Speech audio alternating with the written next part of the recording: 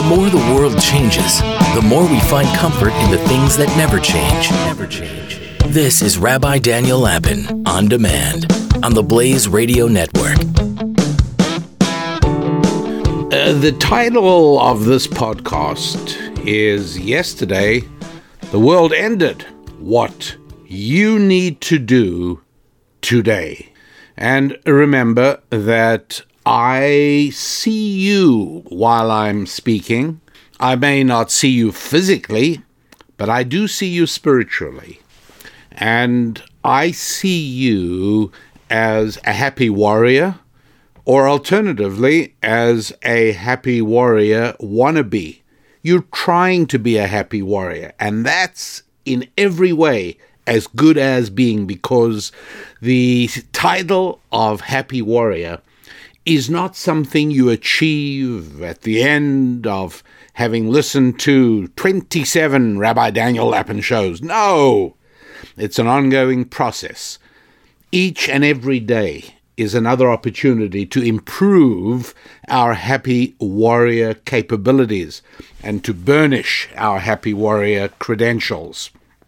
Yes, we embrace the struggle of improvement in every part of our lives. What we don't do, however, is dedicate ourselves to making the world a better place.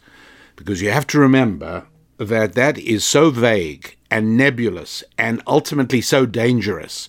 Don't forget, Karl Marx believed implicitly that he was making the world a better place. Maybe not for everybody. Mao Zedong, who took China on the Long March and who caused the deaths, the painful, horrible deaths of tens of millions of Chinese people, thought he was making the world a better place. Stalin thought he was making the world a better place for everyone except the 30 million Russians he killed. And so making the world a better place, terribly dangerous. And I cringe when I hear speakers at events, particularly for young people, graduations and so on. Well, your task today is to make the world a better... No, it isn't. Cut it out. All the trouble in the world is caused by people trying to make the world a better place. Don't do that. Try and improve yourself, not the world. Please leave the world alone. Just try and improve yourself, and the rest of us will be so grateful to you. Look, recording this at the end of the turbulent week when the American capital was invaded. And I'm not going to go into the details. I'm not going to now discuss the comparisons between how the fires that were set in Washington, D.C. this summer and the destruction of property and how that compared to this. I will say only this, however, that I suspect, call me paranoid if you like, call me mean and nasty if you like, but I suspect that part of the deep indignation and anger expressed by members of the House of Representatives and members of the United States Senate at the outrage that took place on Wednesday, January the 6th. How could they do it? I suspect that it was because it was their property that was damaged. People had the audacity to go into their offices and sit in their chairs and scribble on notes on their desks. But in the summer, it was other people's stores that were being destroyed and looted. And it was other people's houses that was being hurt. And it was other people that were being beat up and assaulted in the streets. And it was other people's property that was being ignited. And under those circumstances, it's so easy for a nation's politicians to preach restraint. After all, they're only protesting and systemic racism in the country. We understand all that. But now that it's your property, feels a little different, doesn't it, guys? But let's not even deal with that for now, because The fact is that I know how you feel. You feel unmoored and unsettled, and you're asking, what will the next 2 weeks be like for Americans? What will the next few years be like for everyone around the world? After all, America still exercises a disproportionate influence on what happens everywhere around the world, right? Look, these are all very legitimate questions and very legitimate feelings. But what is not okay for happy warriors is to allow these feelings and these questions to paralyze you into immobility. It may be perfectly natural to feel that you can't deal with work, you can't think about ordinary work and everyday matters because, after all, the United States Capitol was invaded for the first time, and you can choose whatever number you want to put in there for years. Maybe it was the Kavanaugh hearings, maybe it was the Puerto Rican invasions, maybe it was 1812 and the British. I don't care. Put in whatever you want, but it's very natural and perfectly normal for you to be saying, how can I think about business? How can I think about my child's education? How can I think about the way my grandchildren are being raised? I can't think about those things because the world is coming to an end. Do you know what happened this last week? And so your rabbi, Rabbi Daniel Lapin, that's me, I'm here to reveal, as always, how the world really works. And that is that you don't yield to those feelings. Yes, I know, the world came to an end. I get it. It really did. It did. I'm not disputing it. The world came to an end during this week. And I understand that. And I understand that it's perfectly natural for you to feel that you can't think about anything. Your head is being consumed by worrying about what's going to happen to our democracy and what is going to happen to this grand experiment of the American Republic. It's perfectly natural and perfectly normal, but stop it. That's right. Happy warrior, cut it out. These are all legitimate feelings for you to have, I get it. And they're good questions to ask. But you got things to take care of. And this is no excuse to shirk off from the things that you know you ought to be doing and doing them when you know you ought to be doing them. And so I want to help you by giving you an avenue of understanding. I want to help you get a sense of what is going on and what you can do about it. It's made up of 3 fundamental points, okay? Here comes point number 1. Are you ready? You want to write it down? Go ahead. This is not the first time the world ended. Okay, there it is. I've told it to you. That's point number 1. This is not the first time the world ended. What is he talking about, I hear you saying? Well, just think about it. There is time for me to only address a few of the truly hundreds of instances that the world ended. But you're going to get the idea. Basically, the world is still here. Basically, you are still here. And so let's walk through a few times when the world came to an end. Well, it was 10:30 p.m. on the night of August the 4th in 1914. And at 10:30 that night, in a large room in Buckingham Palace in London, 3 men stood in attendance to King George V. And King George made the pronouncement that as of 11 p.m. that night, in the next half hour, Great Britain would declare war on Germany. That is what happened. And the world ended. But the world is still here. Second example. I'm only going to give you 5 examples, but you can really come up with many more if you choose to. maybe you need to help somebody else explain what we're discussing now. So you'll come up with, if you find more appropriate examples, it doesn't matter. Basic point is that the world ends quite often. The world ended at 8:45 a.m.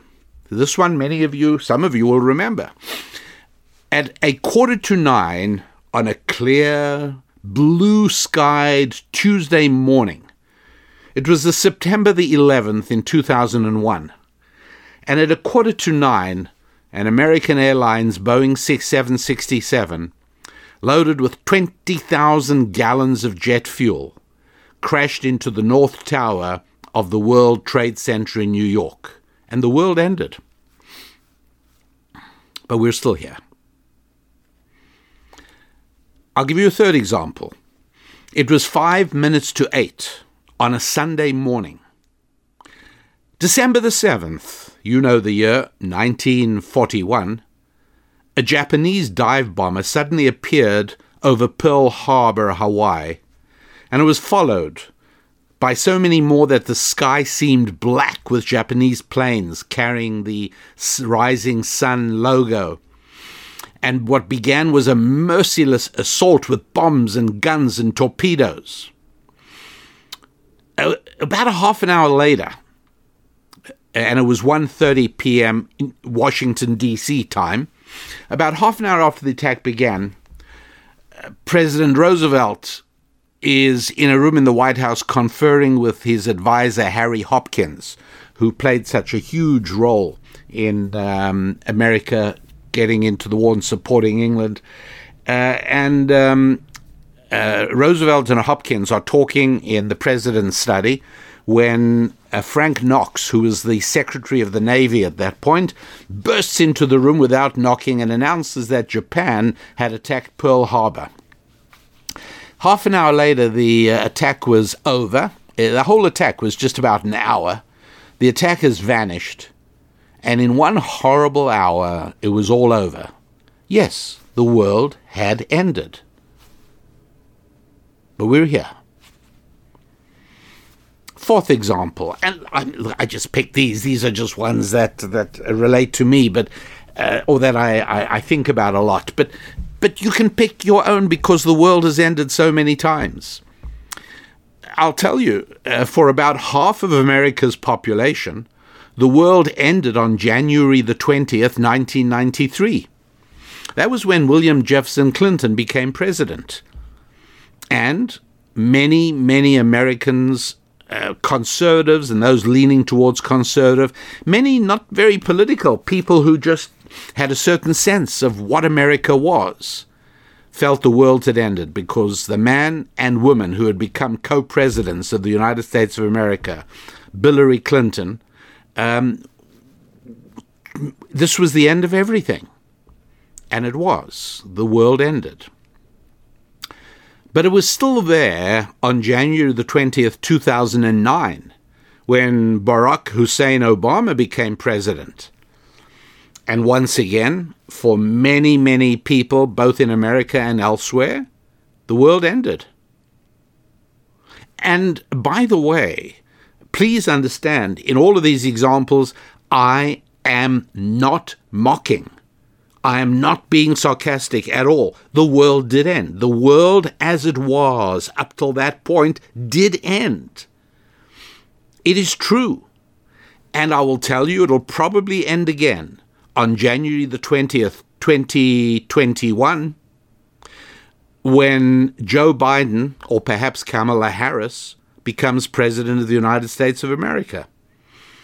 The world as it was will end. But we'll still be here. All right, final example. I mean, one could carry on, but we don't have time. The world ended at 12:30 p.m. that sunny Friday afternoon. It was November the 22nd in 1963 when 3 shots rang out in Dallas and President Kennedy was dead. So, point number 1, I want you to absorb today, and this really will help you, because it's only natural for you to be feeling somewhat dislocated, somewhat concerned. Where are things headed? What's going to be happening? It's perfectly normal and, as I say, perfectly natural. But just spend a few minutes dwelling on the fact that this is not the first time the world ended. There have been a number. I've given you 5 examples, right? Declaration of World War I, 9/11 and the terrorist attacks, Pearl Harbor, the election of Bill Clinton and the election of Barack Obama, and the Kennedy assassination. Those are examples when many people felt the way you are feeling now. Okay, let's go on to point number 2, shall we? Point number 2 is that every time the world ends, it results in huge changes, particularly in the lives of ordinary citizens, people like you and me. The huge changes are far less in the lives of the powerful, the secure, and the well-placed. The changes are far less so in the lives of bureaucrats, elites, rulers, the wealthy, government employees, including those in education. And so, yes, point number 1 is the world has changed, the world has ended many times. Point number 2 is that every time the world ends, it is accompanied by very real changes. And part of point number 2 that I'm afraid I have to add is that these changes are almost inevitably and almost always in the same negative direction for most ordinary citizens. Things get badder, not better. And so we have to absorb this idea. We're still here. But no, things are not as good as they were before the world ended. It really is different. And so I think that it would be helpful if we just glanced for a brief moment. And again, these are things you can easily discuss with your family, discuss with friends, discuss with work associates if you want to, because I'm only giving you a particular overview so as you've got the idea, you've got the principle, right? Point number 1 is the world's ended many times. This is just one more time. Point number 2, a little more serious, which is that every time the world ends, it's associated with big changes, and unfortunately, the changes are almost always worse for most of us. And so I'm going to do something I very seldom do on the show, but I'm going to read from a wonderful book of history written by a man called A.J.P. Taylor, a British guy. He's no longer alive, but he wrote a book called English History, and the volume I'm looking at is 1914 to 1945. And it's got 752 pages. So I'm not recommending it, but I'm just letting you know that at this point I'm going to start reading, not talking. It's only for a few minutes, so don't go away. Okay, here's the opening of his book. Here's how the English History 1914 to 1945 by A.J.P. Taylor opens. Until August 1914, a sensible, law-abiding Englishman could pass through life and hardly notice the existence of the state, beyond the post office and the policeman. He could live where he liked, as he liked. He had no official number or identity card. He could travel abroad or leave his country forever without a passport or any sort of official permission.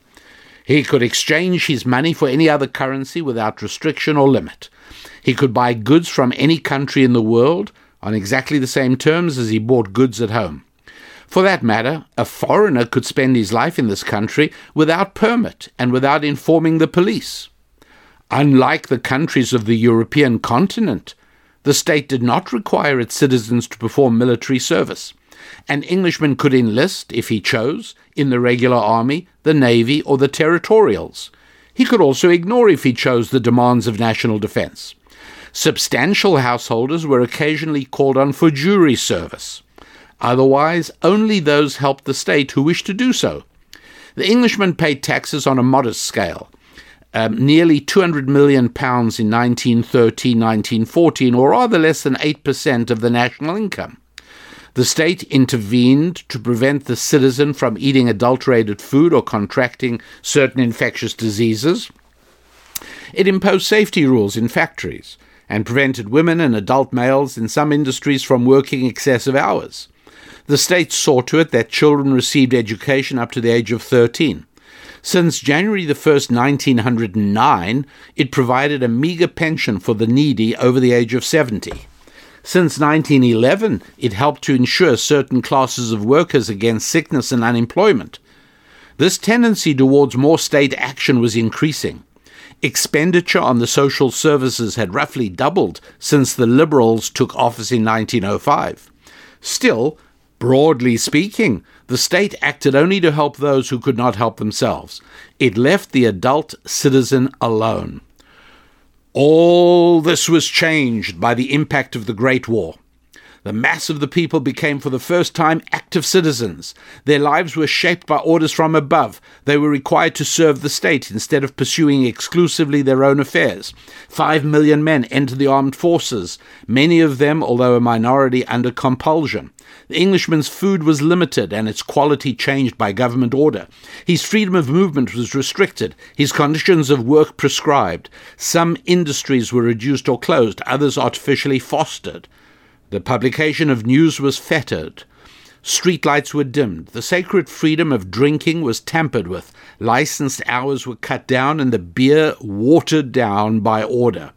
The very time on the clocks was changed. From 1916 onwards, every Englishman got up an hour earlier in summer than he would otherwise have done, thanks to an act of Parliament. The state established a hold over its citizens, which, although relaxed in peacetime, was never to be removed, and which the Second World War was again to increase. The history of the English state and of the English people merged for the first time. Got it? And in so many ways, that parallels what happened in America. It also reminds us of the line by Saul Alinsky in his book, Rules for Radicals, which was accepted by Rahm Emanuel, Chief of Staff to President Barack Hussein Obama, in which he said, "Never let a good crisis go to waste. Always seek to expand government's grip on the people. And a crisis is a marvelous opportunity to do it in because people will accept it unquestionably." Does this suggest anything about coronavirus and COVID and lockdowns? If you think so, then you and I are on the same page. And so, yes, in August 1914, King George V declared war on Germany, and England went to war, and the world ended, and huge changes came about. As a result of that war, there were really a lot of young women who never got married because of the decrease in the number of available young men. So yes, the world ended. But they're still there. We're still here. And were there changes? Yes. Did it become better or badder? Became much badder. And that's what happens every time the world ends. Okay, you might remember the second example I gave you was 9/11, the terrorist attacks on America. The changes, you know what they are, changes in how we travel. If you don't have a clear recollection of what travel was like before that, you're probably better off, because for me, every time I got on an airplane now, I bristle with anger and resentment at the style of travel. I dislike the aggressiveness of the TSA. Yes, that's right. There was the creation of a huge new federal bureaucracy, an intrusive bureaucracy. That was one of the negative changes when the world ended on 9/11. Taxes went up. All of a sudden, there were new taxes on travel, by the way, to fund the TSA. There were new intrusions into private life. what Americans had known of privacy, much of that evaporated. Look, any one of you could sit down now to write a long, learned paper on how much life changed on September the 11th. And I bet you can't think of a single way in which life changed for the better. It changed for the better. But we're still here. The third example I gave you was Pearl Harbor. Pearl Harbor took young men from schools, farms, and fields across America to the blood and thunder of Europe and the Pacific. And it brought them back, some of them back, in cases damaged, in some cases with their youths behind them. Pearl Harbor took women from the security of home and hearth into the harsh factory environment.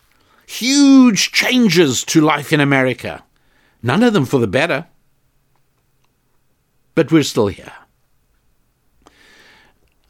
I gave you the example of how the world ended in 1993 when President Clinton became president, and in 2009 when Barack Obama became president. Huge changes. I mean, you know what some of the executive orders of both those presidents were. You know how America changed. You know what Clinton did to the military and the armed forces. You know what President Obama did to race relations in America. Look, none of it was good. The world did end, rightly, as I said, when Bill Clinton became president and when Barack Obama became president. But, and you know what I'm going to say, we are still here. The fifth and final example I gave you was President Kennedy's assassination. You could really have an interesting conversation with your family around the dinner table of how might America look different if President Kennedy had not been assassinated. Vietnam might have gone completely differently. No Lyndon Johnson. The whole revolutionary overturning of traditional values. Everything that happened in the 60s might have gone differently. And nothing is better. But, all right, when I say nothing, I realize some of you are going to, oh, wait, what about this? All right, fine. Pretty much everything is better, not better. But, and you know what I'm going to say, we are still here. And so that concludes point number 2. Okay, point number 1 was the world has ended many times, not just this week. Point number 2 is that when it ends, there are big changes and none of them are for the better. And we're still here in spite of that. Granted, there is no question life is probably for most people more difficult after the world ends. But we are here. And that brings us to the final point, point number 3. Point number 3 is, of course, so since life is going to go on for most everybody, we should do what we should do. Right? So there you got it. There are the 3 points. Let's give example. Let's talk about what these things are. Well, you know that they are the 5 F's, are they not? They are the 5 F's of finances, family, faith, friendships, and fitness. Those are the things. And so the point you got to realize is, yes, life goes on, more challengingly in many cases, but it goes on. And for you to now be distracted from your priorities because the world has ended yet again just doesn't make any sense at all. In a certain way, and for some people, allowing yourself to be distracted into gloomy thoughts about what's happening and where's this going to go. Oh, is the President of the United States of America going to hand over power peacefully? And why is he not going to show up at the inauguration? And what is this? All of this stuff is really an indulgence. You're letting yourself be distracted from what you ought to be doing by wallowing in these gloomy thoughts. Absolutely no good at all can come of this. So don't indulge yourself. don't allow yourself to be distracted from what you really ought to be doing by, I say, like wallowing in all of the stuff. What is going on? Doesn't matter. If you must read the news, read the news. If you want to watch it or listen to it, do it, but not all day, because don't forget, what newscasters really ought to say is, hi, there actually has been no news. Nothing has happened since I last spoke to you 5 hours ago.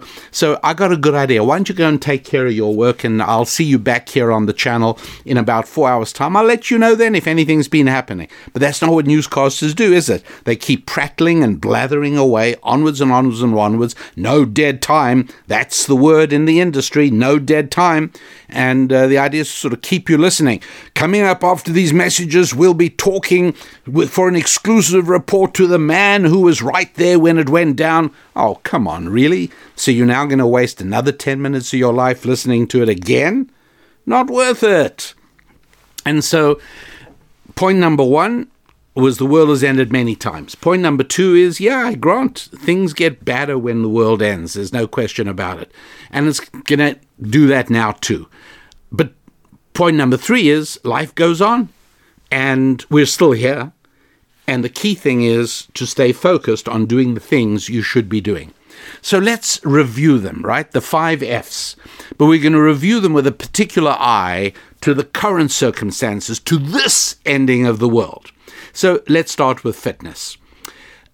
You must now, not emotionally, but intellectually analyze the implications of COVID-19 for you and for everyone in your orbit.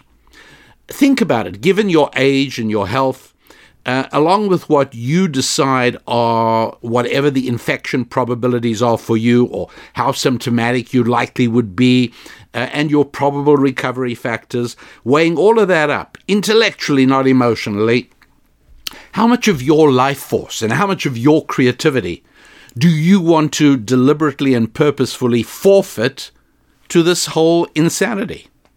So, look, it's got to be weighed up. It's different for different people. It's different for people in different countries and different states. But figure out how much of your life you're letting this take over. Because one thing you have to remember, and that is governments always overstate emergencies and crises. Remember the rule, never waste a crisis. That is the slogan of government growth.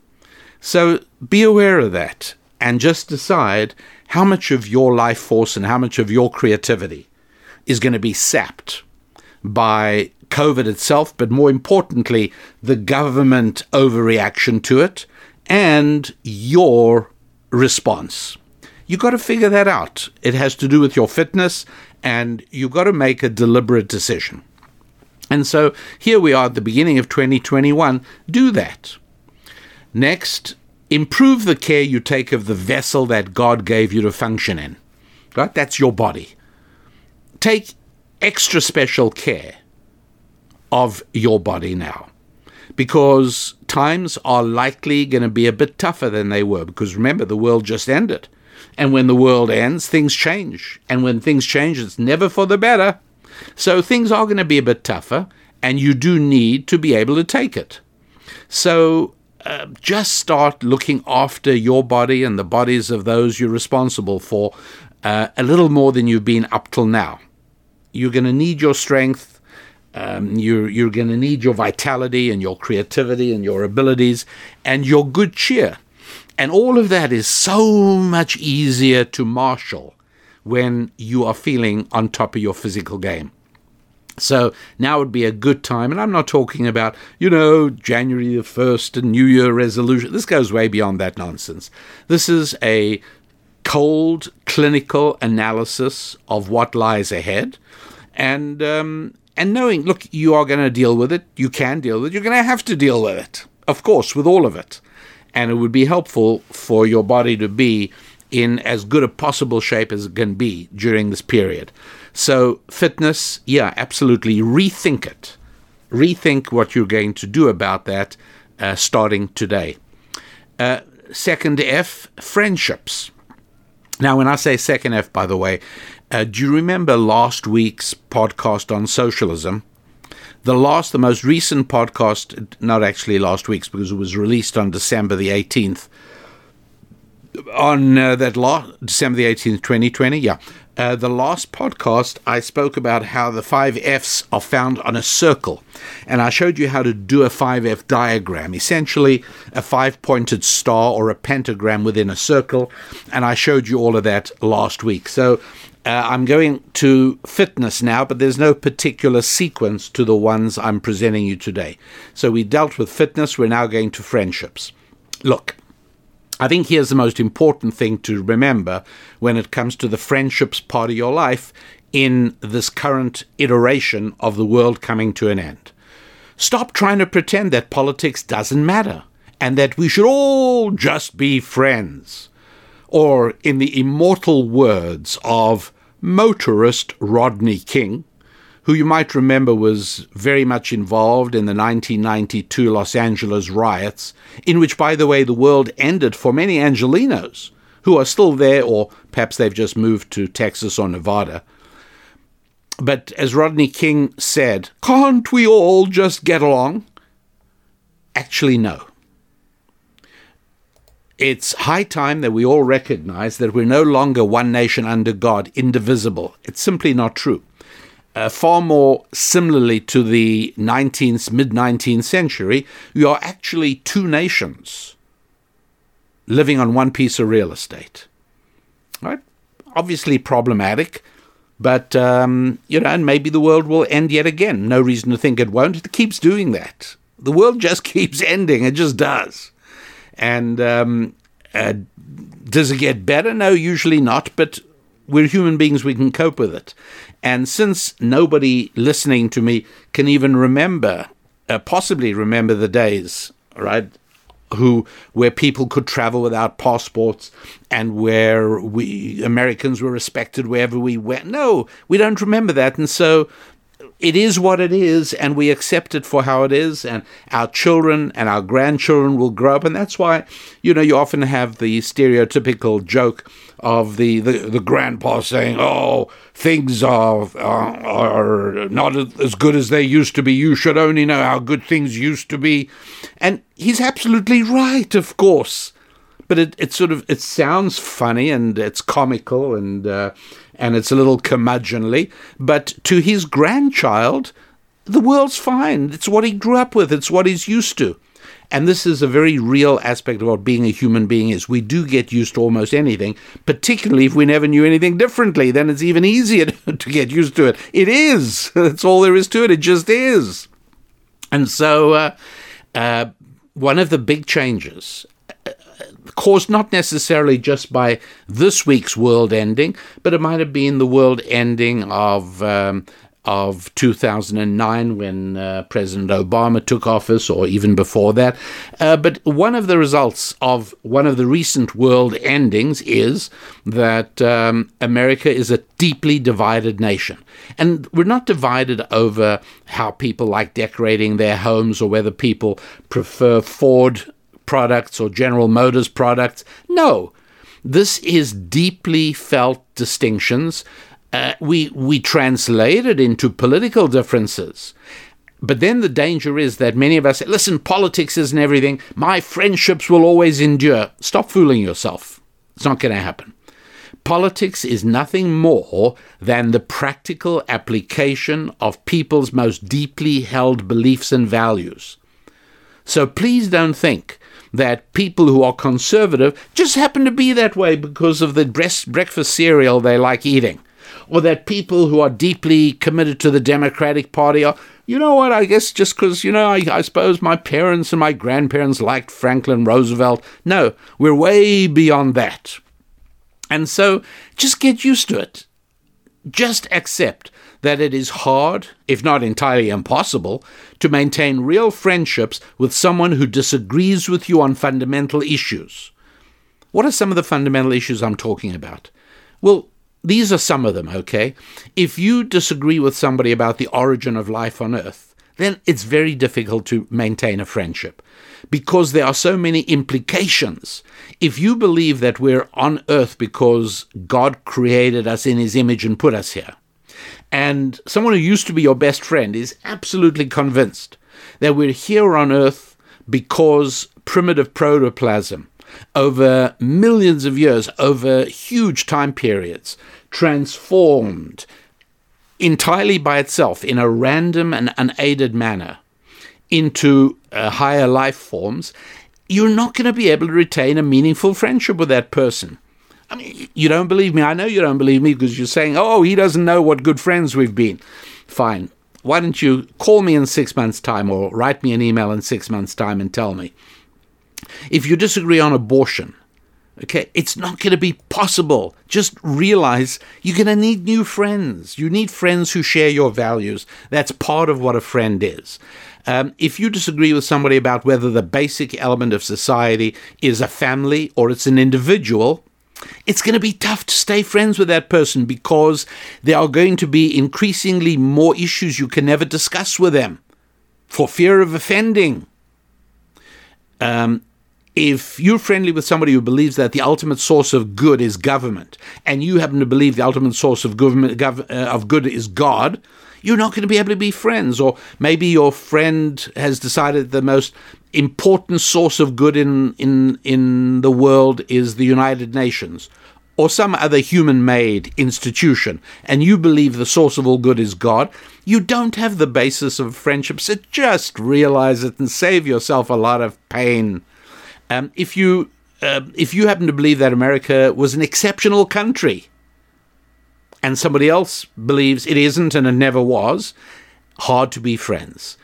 If you believe that Israel is a barometer of international morality, how countries view Israel in this day and age is a fairly good place, a very good indicator of where they stand in terms of international morality. And the other person says no.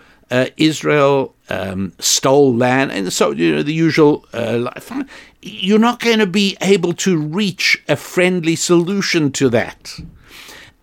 If you happen to believe that male-female relationships are best fulfilled in a monogamous relationship we call marriage, and that is absolutely the best environment in which a child can be introduced to the world. And there are other people who say, no, that's just one, not necessarily the best, but there are many other optional ways that it can work. You're not going to be able to be friends. I wish I could tell you something else. Believe me, I love being filled with unicorns and rainbows. I like bringing happiness and good cheer wherever I go. But that, sadly, is not to be the fate of your rabbi. I have to tell you how the world really works. And the way it works is just stop trying to pretend that these things don't matter and your friends will always be your friends. It's just not how it happens. If values are not shared, friendships come and go. If some people change, abandon old values and adopt new values, somebody embraces faith, somebody rejects faith, it doesn't mean your friendship lasts forever. It doesn't. Find new friends, make new friends. Easier when you're young than when you're older, but it can be done. It has to be done. And so, but anyway, for those friends that you do have, with whom you do have enduring connection and shared outlook on life, you're lucky enough to have friends like that, beef up those friendships. Cherish them, appreciate them, thank them, and seek opportunities to help them. So that's fitness and friendships. Let's go to faith. Look, is there a war on faith in America today? Of course there is. What's there to talk about? When all kinds of places can be open by government edict in New York and California, just not churches. Yeah, I'd say there's a war on faith. So those of you who have already recognized the fundamental human need for connection with the Creator, go ahead and recommit to that. Get together with like-minded people in ways that you all consider acceptable from a health point of view and from a public relations perspective. meaning, what will people say if they see you together, with or without masks, whatever you decide is good for you and your orbit. And just get together with these like-minded people to reinforce your faith and your connection to God within your connection to one another as well. What if you're somebody who feels no connection to God? What if you're somebody who says, I'm not religious? That's usually what people like saying. Well, it's simple. If you are at least open to the idea that unbeknownst to you at this point in your life, human beings actually need connection to our Creator like we need oxygen, then I can tell you what to do about it. If, on the other hand, you have already made a deliberate decision that you do not want faith in your life, then certainly that's, good luck to you. That's a freedom you have. But for those of you who have no religious connection, but are not sure that's a good idea, who are at least open to the possibility, hey, maybe a connection to God actually does enhance life in some way that I don't yet fully understand, okay, I'm going to tell you what to do. All right? Here's what you should do. It's simple. Not easy, but simple. Set aside on your calendar, and I mean really, write it down in your paper calendar or put it on your Google calendar. Put down a 20-minute appointment once a week for the next few weeks, maybe 3 or 4 weeks. Set aside a 20-minute that is unassailable, a 20-minute appointment that cannot be pushed aside because something busy cropped up or something else urgent cropped up. Make this urgent and important as well. And then when that time arrives, take yourself into a stimulus-free environment, right? That means a private room, doors shut, no other people in the room, no other devices, no phones, no anything, no television, no radio, no nothing. And for that first week number 1, devote this secluded private time to nothing more than reflection on whatever gap you, deep in your heart, perceive between what you are and what you could be. Now, please know this is not a beat-yourself-up session at all. Don't do that. This is not a time for deep regrets. No, please just contemplate your current potential. No matter how old you are physically, this is the action of a person with a young soul. So just sort of think about yourself. Think about what your guardian angel, if you like, who knows your potential, what he thinks or she thinks as she looks down gently and kindly on you. So maybe you don't even see a path to what your heart is telling you that you could be. That's also fine.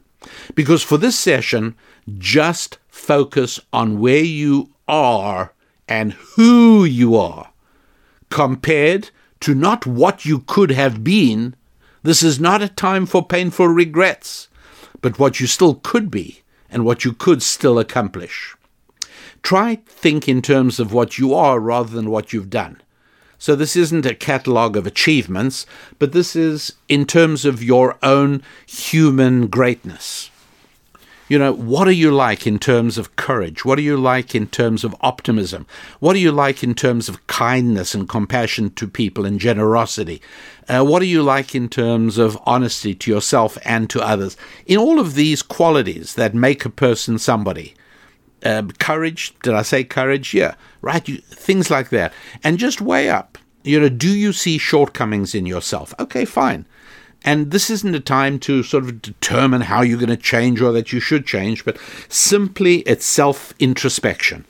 Just look into yourself, not achievements, not things you still want to do, not your bucket list, but just the kind of person you've become, the kind of person you are, and asking yourself, is this the kind of person, have I reached my limit in terms of my human potential? That's all. That's what to do for the first week, maybe 2 weeks. But certainly the first week. 20 minutes, first week. And if you're interested, I will be happy to share what should follow in week 2, 3, 4, and 5.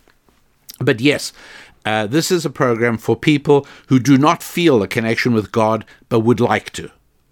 and there's certain steps to go through. It's very simple, by the way. If somebody would come to you and say, I don't know how to get a better relationship with my wife, and you happen to be somebody with a lot of marriage experience, you might well say, look, I'm going to tell you. If you really want to know, I'm going to walk you through several steps. Well, that's all we're doing here. You want to know, if you've asked me, how do I build a better relationship with my Creator, and you want to, then I'll tell you what to do. It's not hard. It's not complicated. But it takes a little bit of doing, particularly when there'll be so many instances that'll crop up where you'll say, I think I'll take this time off my calendar. I really need this 20 minutes for something else. I'll plug it in somewhere else.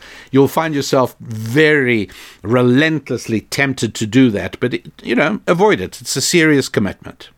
Brings us to F number 4, and that is family. Look. Whenever the world ends, and as I've said, it ends many, many times regularly, most people live through more than one world ending. You really do want family. So if you're already someone who is blessed with family, work on it. And here's something specific to think about. Sculpt your family's boundaries, because boundaries are what build identities. By defining what we're not, we discover what we are. So do that for you and your family. It's a wonderful program. It's a wonderful exercise. But you sort of think about, where are our limits? What are the things we don't stand for in this family? And that helps everyone home in on what things we do stand for. And so now that the world's just ended, it's a good time, especially with it being the beginning of a year. It was very convenient that the world ended now because, beginning of a year is a nice time to start re-sculpting your family. So you really could work on family now to good benefit. The connection between siblings, connection between spouses, you really need to ask yourself, how could I be a better spouse? It's a simple question. But we're usually, most of us, too busy all the time to actually ask ourselves, in what way did I drop from my standards, what I believe the way a spouse should behave, how did I drop from that in the last, 6 months or whatever? So not what my spouse could do to improve, but what could I do to be a better spouse? What could I do to be a better child for my parents? Anything? Nothing? Come on. All right, so you're lucky enough to have a family. Look at ways that you could improve yourself, your role in your family, and ways in which you could help your family have a tighter and more inviolable connection. If you're without family, not yet having built one, then now is really the time to do so.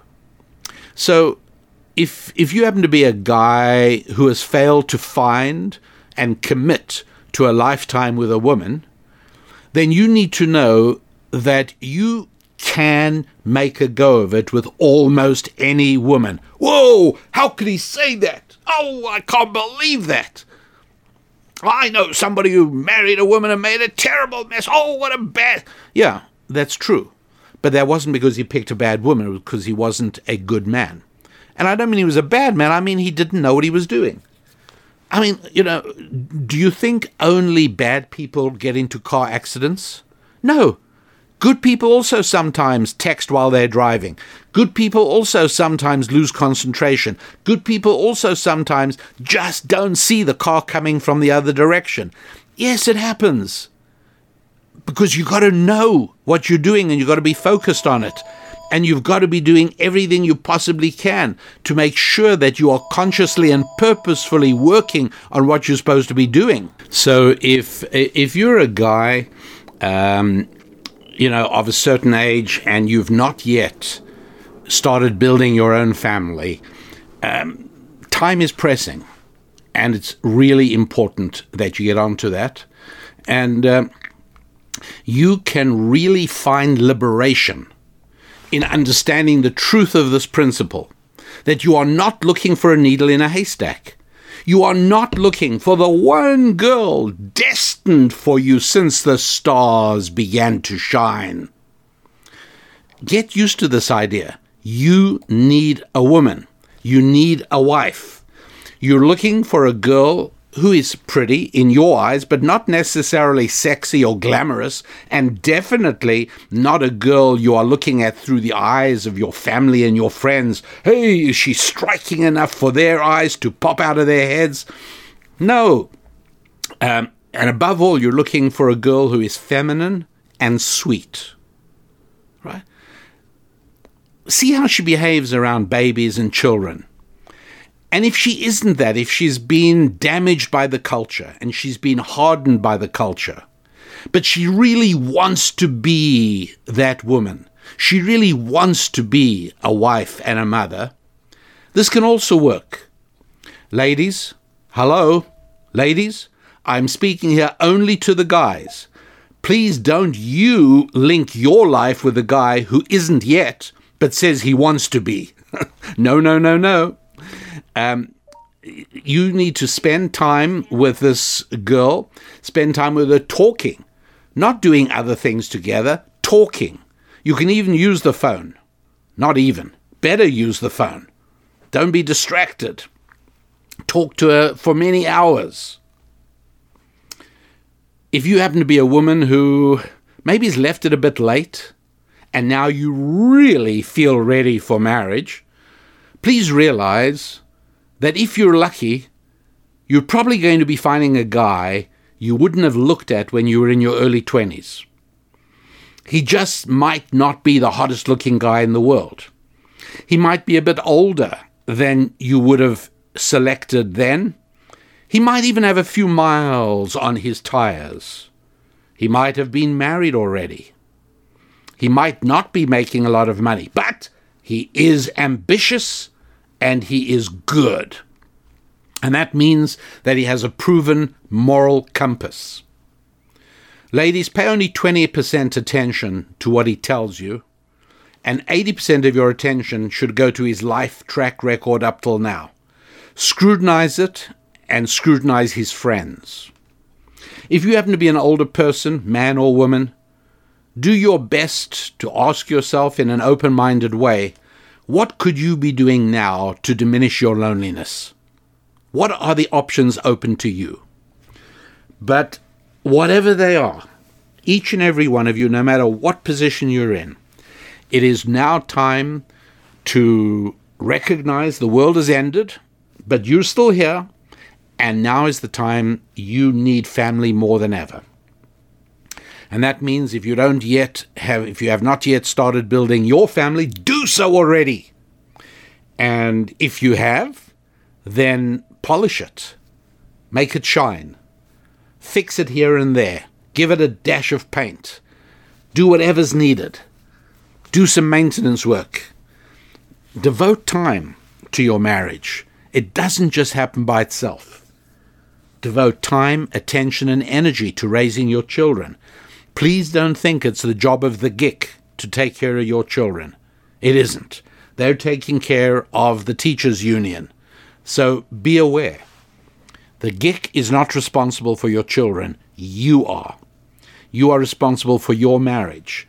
So all of these aspects of family, don't be distracted by, oh, the world's going to hell in a handbasket. Oh, the world is coming to an end. Oh, do you know what happened in Washington, D.C. the other day?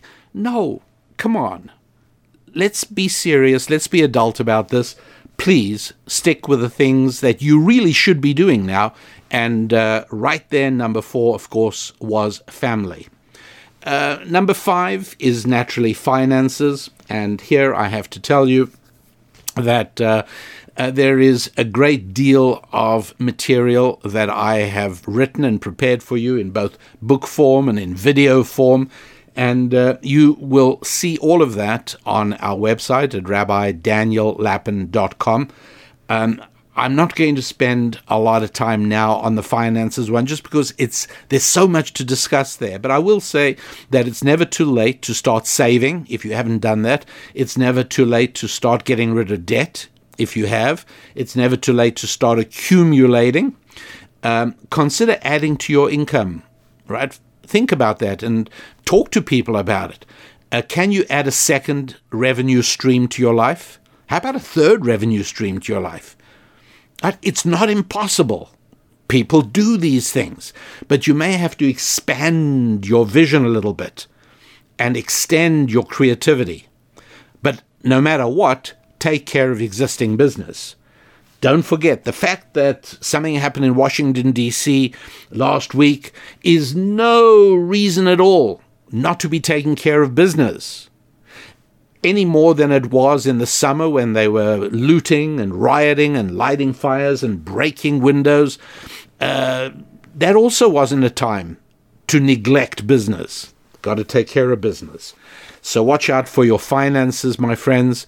Watch out for your family. Watch out for your faith, your friendships, and your fitness. And all of that will, I do believe, prepare you for carrying on in this new world, the world of change. And I hope not. I hope it doesn't happen, but it probably will. Yes, there'll be another end of the world. It'll come, not tomorrow, not next year, but at some point the world will end yet again. But you will be in good shape for it because you will have been taking care of your 5 Fs. So remember the 3 points. This is not the first time the world has ended. It happens often. Number 2, every time the world ends, there are huge changes, particularly in the lives of us ordinary people, the powerful and the wealthy and the secure and the well-placed and those in government. They don't really notice it so much. It hurts us much more. And remember, the changes are almost always negative, never better, but always better. And point number 3 is life will go on, and therefore you must do what you must do. And you know that for happy warriors, that means taking care of the 5 Fs. You know that as well as I do. So take care of it. And we've got a week of exciting creativity and possibility and potential. There's so much you can achieve this coming week as you focus on developing your faith, your finances, your friendships, your fitness, and yes, your family. So till next week, I'm Rabbi Daniel Lapin, wishing you a great week.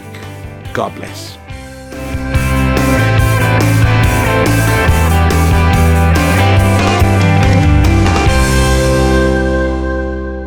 Spilling ancient solutions to modern problems in areas of family, faith, friendship, and finance. This is Rabbi Daniel Lapin on demand on the Blaze Radio Network.